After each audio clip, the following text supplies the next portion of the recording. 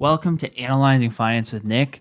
This is our first live in-person interview that I've done off of Zoom, and I have a special guest, my good friend Christian White. Hey guys. He is an expert on both networking and on commercial real estate. So can you tell the audience a little bit about your background?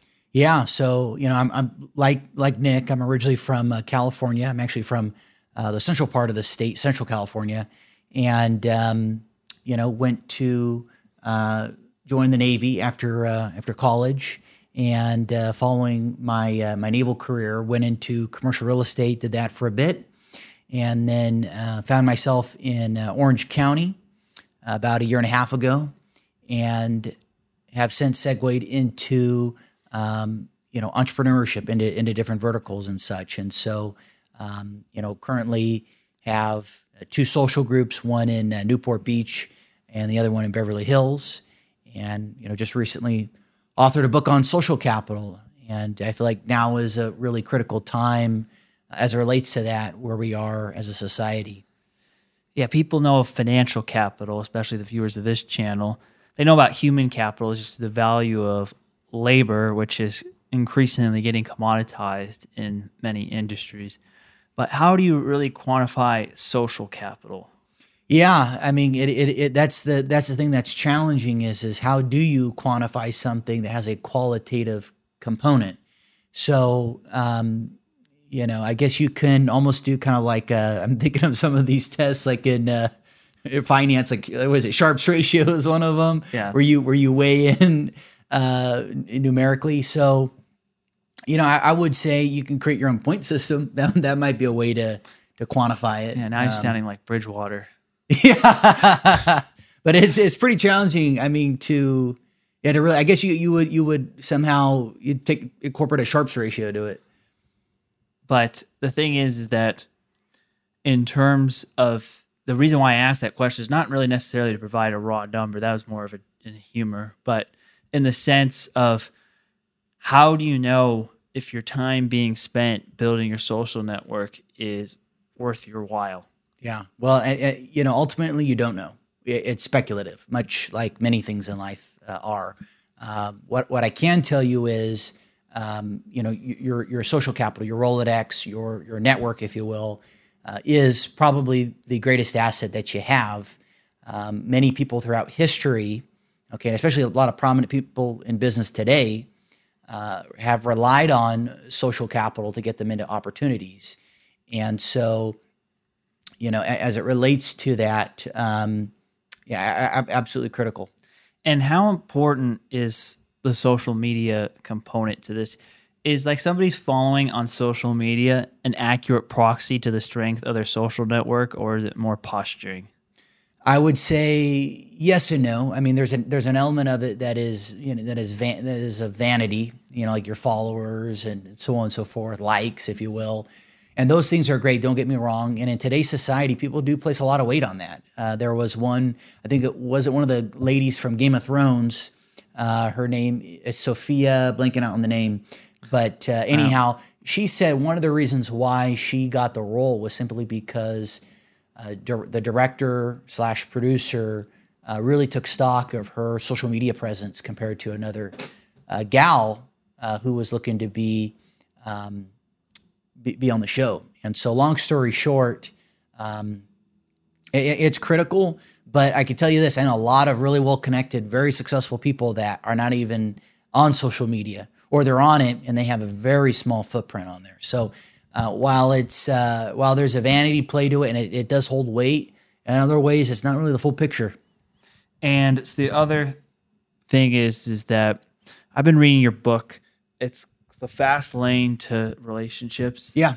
And one of the paradoxical things that I saw that was actually very insightful was the idea of throwing a party is actually the most time and financially efficient ways to build a network and develop connections. Yeah. So as Nick was alluding to, that's one of the main focal points of the book, which is, hey, the fastest way to build relationships. And by the way, the book is a play on words with the other book, Millionaire Fastlane, where, there's a slow lane and then there's a fast lane. And, the book that I've published is seeks to distill that by putting together mixers. Now, what are mixers? They could be, simply going to someone's house and putting on some industry specific affair, or it could be, you go into a restaurant or on board a yacht or a really nice home, and you're putting something on where you're bringing people together, where people can, mix and mingle and be in an environment where they can just kind of relax.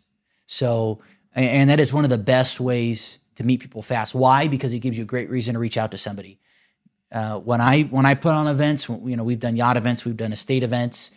I always joke with people. I say, well, who the hell doesn't want to go enjoy those things? Most people do.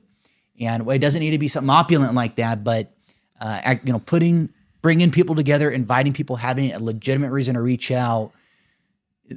At this day and age right now, where people are pretty sequestered and lonely, it's one of the best things to do.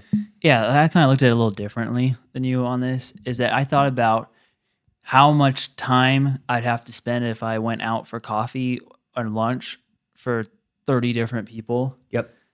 That would be at least 30 hours of my time and probably $600 worth of food and drinks that I'm spending on that. Whereas if I have them all come to a party, it's maybe 3 or 4 hours and I have a chance to chat with all of them. Yeah. And there's a higher probability that they will all show up. Mm-hmm. And so somebody who's not really more of an introvert and not really a big party guy, but I kind of flipped on that because I was like, wait, this is kind of a way to gather a lot of people, especially in the world where people just don't have time to all meet you for lunch.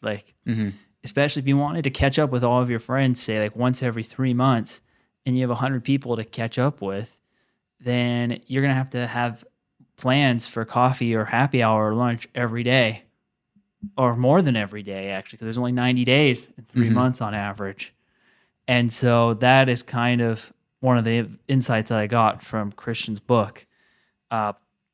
Outside of the idea of events being the most efficient way to socialize, what are some other opposite is true type of paradoxical things you see in terms of building a network that is not really conventional advice?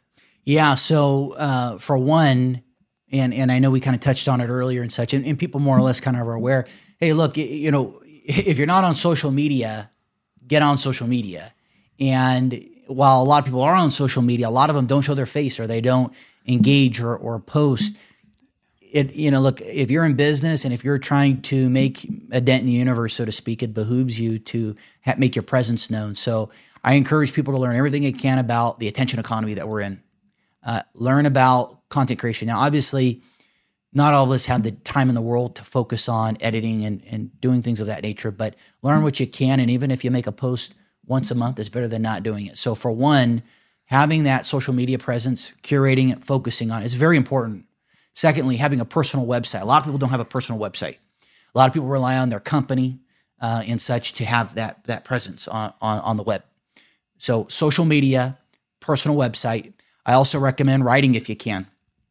We're all an expert in our own way based off, a given topic, so to speak. So if you can write, whether it's articles, whether it's just LinkedIn posts, whether it's producing content on platforms like YouTube or Instagram, LinkedIn, writing a book, that's in a podcast. These are all different things that most people don't do. So those are some things offhand I would suggest. And there's other things that... Yeah, just to play devil's advocate here, though. Now the fact that it's so easy to make a podcast or a YouTube channel or a social Instagram account, how do you stand out without just being extremely offensive level polarizing or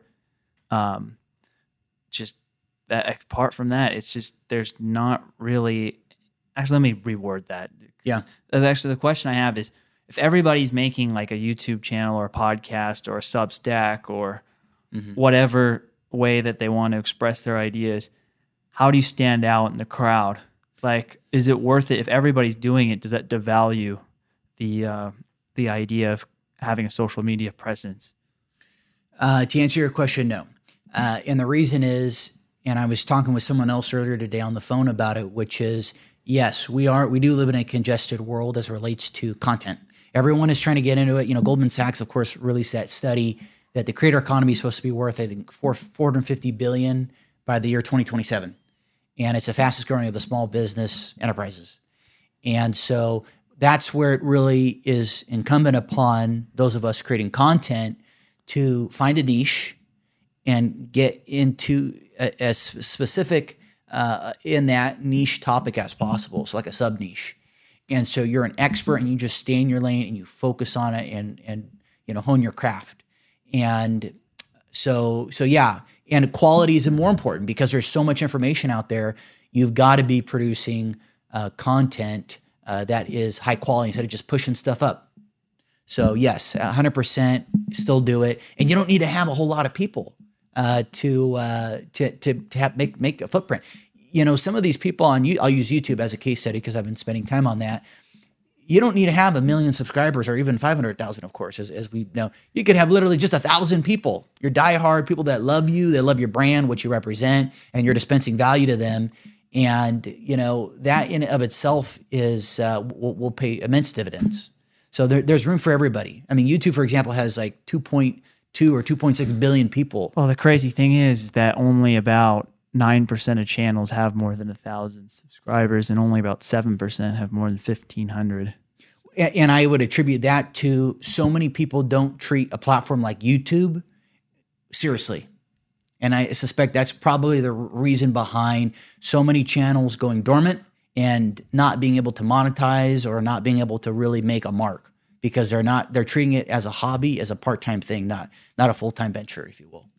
Yeah. And then also the other question I'm going to get from more tech savvy and introverted people viewing this is that, well, in the era of the internet and how I can find anybody's email online and I can apply to jobs online and I could show my talent by just writing a case study on Substack or whatever media makes sense to do it.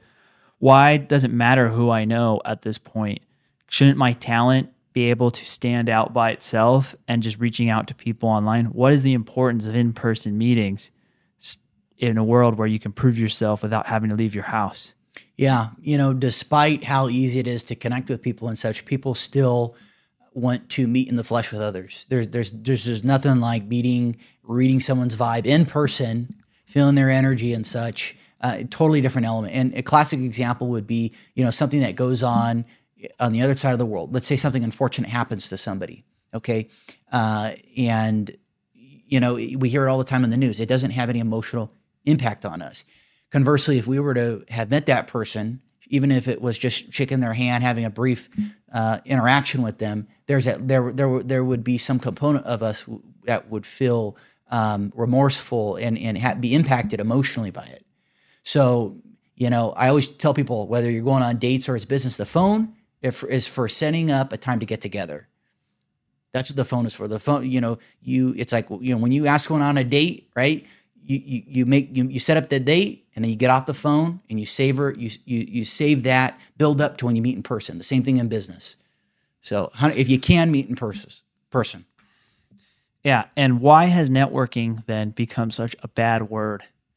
Well, I try and refrain from using it, even though here I'm using it on this video here. So networking, I think for some people, and it does for me at least, conjure up images of people at some function, whether it's a chamber or a Rotary Club, and they're whipping out their business cards like it's no one's business, trying to identify who can be of value to them and whatnot. So I think it does kind of have it can carry a negative connotation. That's why I try to use other words here and there creatively to be more engaging and original. But it's incredible, incredibly important to really have that down. And I tell people too, IQ operates the world and EQ runs it. This is not my quote, by the way.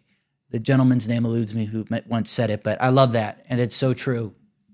And then the last question, which kind of goes into the root of your book, is say you're a young guy or girl who just finished college and has a new job, or you're somebody who has moved to a new city from scratch, a new metropolitan area. Say we flew from New York to Los Angeles. Mm-hmm. What would you do to build your network from scratch, if you had to restart today, what's like step Yeah. 1 to 10 to like get from zero to having an integral role in the community and people reaching out to you for opportunities? Okay, so first thing I would do, if I didn't have a social media presence, create a social media presence, focus on one or two of those. For me, I focus on Instagram and I focus on LinkedIn, and as of recently, more YouTube, but mainly Instagram and LinkedIn. I hone it and I focus on those things so I don't get distracted with TikTok and Facebook and all this other stuff. Okay, that's number one. Number two, create a personal website. It separates yourself. Okay, that's easy. Do that. The website can be created and up and running within 36 to 48 hours. And then what I would do is make a friend wherever you go. So if you're going from like New York to Orange County or something, make a friend immediately. And then whatever industry you're in, put on a social function. Doesn't need to be extravagant. Put on a social function where you can invite people in your neck of the woods, your new location, to invite to and enjoy hors d'oeuvres, drinks, and maybe some entertainment. Yeah, but maybe it seems like you're skipping a few steps. Like, if you just like, do you know enough people in your industry who would show up? How do you get from that point? Well, of course, there's different variables. This is under the assumption that you go and work for a company, right? Is that it? So if you're going someplace, let's say you're in investment banking or something, you're in commercial real estate, and you come from the East Coast and you're on the West Coast. What you would do is you would leverage the people, your colleagues, your coworkers. Hey, I would like to put together like a social function, like to meet some people. You leverage the people in your immediate sphere there. The other thing you can do, and depending on how gregarious you are, is you can literally just go out. So, for example, when I first moved to Newport Beach, I didn't know anybody, and I'd actually go out by myself to just meet and connect with people. So, by literally going out, asking questions, here's another great one. Go to one restaurant. Go to the restaurant that's really high end, where you think your target demographic is. If that's your target demographic. Go there just about every day. You don't even need to go out and spend a fortune on meals if you don't want, but just grab a drink. The drink doesn't need to be alcoholic. It can be fill in the blank. Okay, but go there every day and tip and take care of your the staff there, bartenders, waitresses, etc. Take care of them. You will have a new friend. Okay, I guarantee you within the first few weeks, and you keep going there every day. You're building a relationships and a presence. You're going to know a lot of people, and they're going to make introductions for you, so you can meet other people. So that's how you do it. You start to build it. You're putting yourself out there. Yeah, and before we wrap things up, do you have anything interesting about your outlook of what's going on in commercial real estate land? You've seen supply gluts coming right now in offices and apartments, but is this the time just to kind of wait it out, or are there still opportunities out there? Yeah, well, I wish I wasn't as involved as I once was in that space. While interest rates have obviously gone up, I still think there's always opportunity out there, of course, and people are always finding ways to make a buck, if you will, whether it's an up or down market. It is more challenging with, again, where the rates are at and such. Multifamily has become a very congested space, obviously with office being what it is after the pandemic. There might be some repurposing purpose as well. And so, I'd say as a whole, there's opportunity. I think that's where creative financing is going to have a bigger role. So they're out there. And before we go, Christian, do you have any final things that you want to say to the audience about whether it's advanced level networking or real estate or anything in your niche that we are not really discussed previously in this video? I think we pretty much covered the main topics as it relates to it. Learn everything you can about attention economy, okay? Curate that experience on social media and leverage the social mixers. And in the book, I by the way, all the proceeds go to benefit a veterans organization. The book, I go into more details where you're leveraging things like GIFs, memes, and other unconventional methods to really stand out. Yeah, and the book is The Fast Lane to Building Relationships, written by Christian White. And I know this isn't our normal kind of topic on this channel, but I know a lot of you guys ask about these type of questions about how to maximize human capital. So I figured I'd bring on an expert that I know to go into that. And thank you for joining us. Yeah. And yeah, we're glad to have you back. Well, thanks for having me on. And, this has been a great opportunity. Thanks, guys.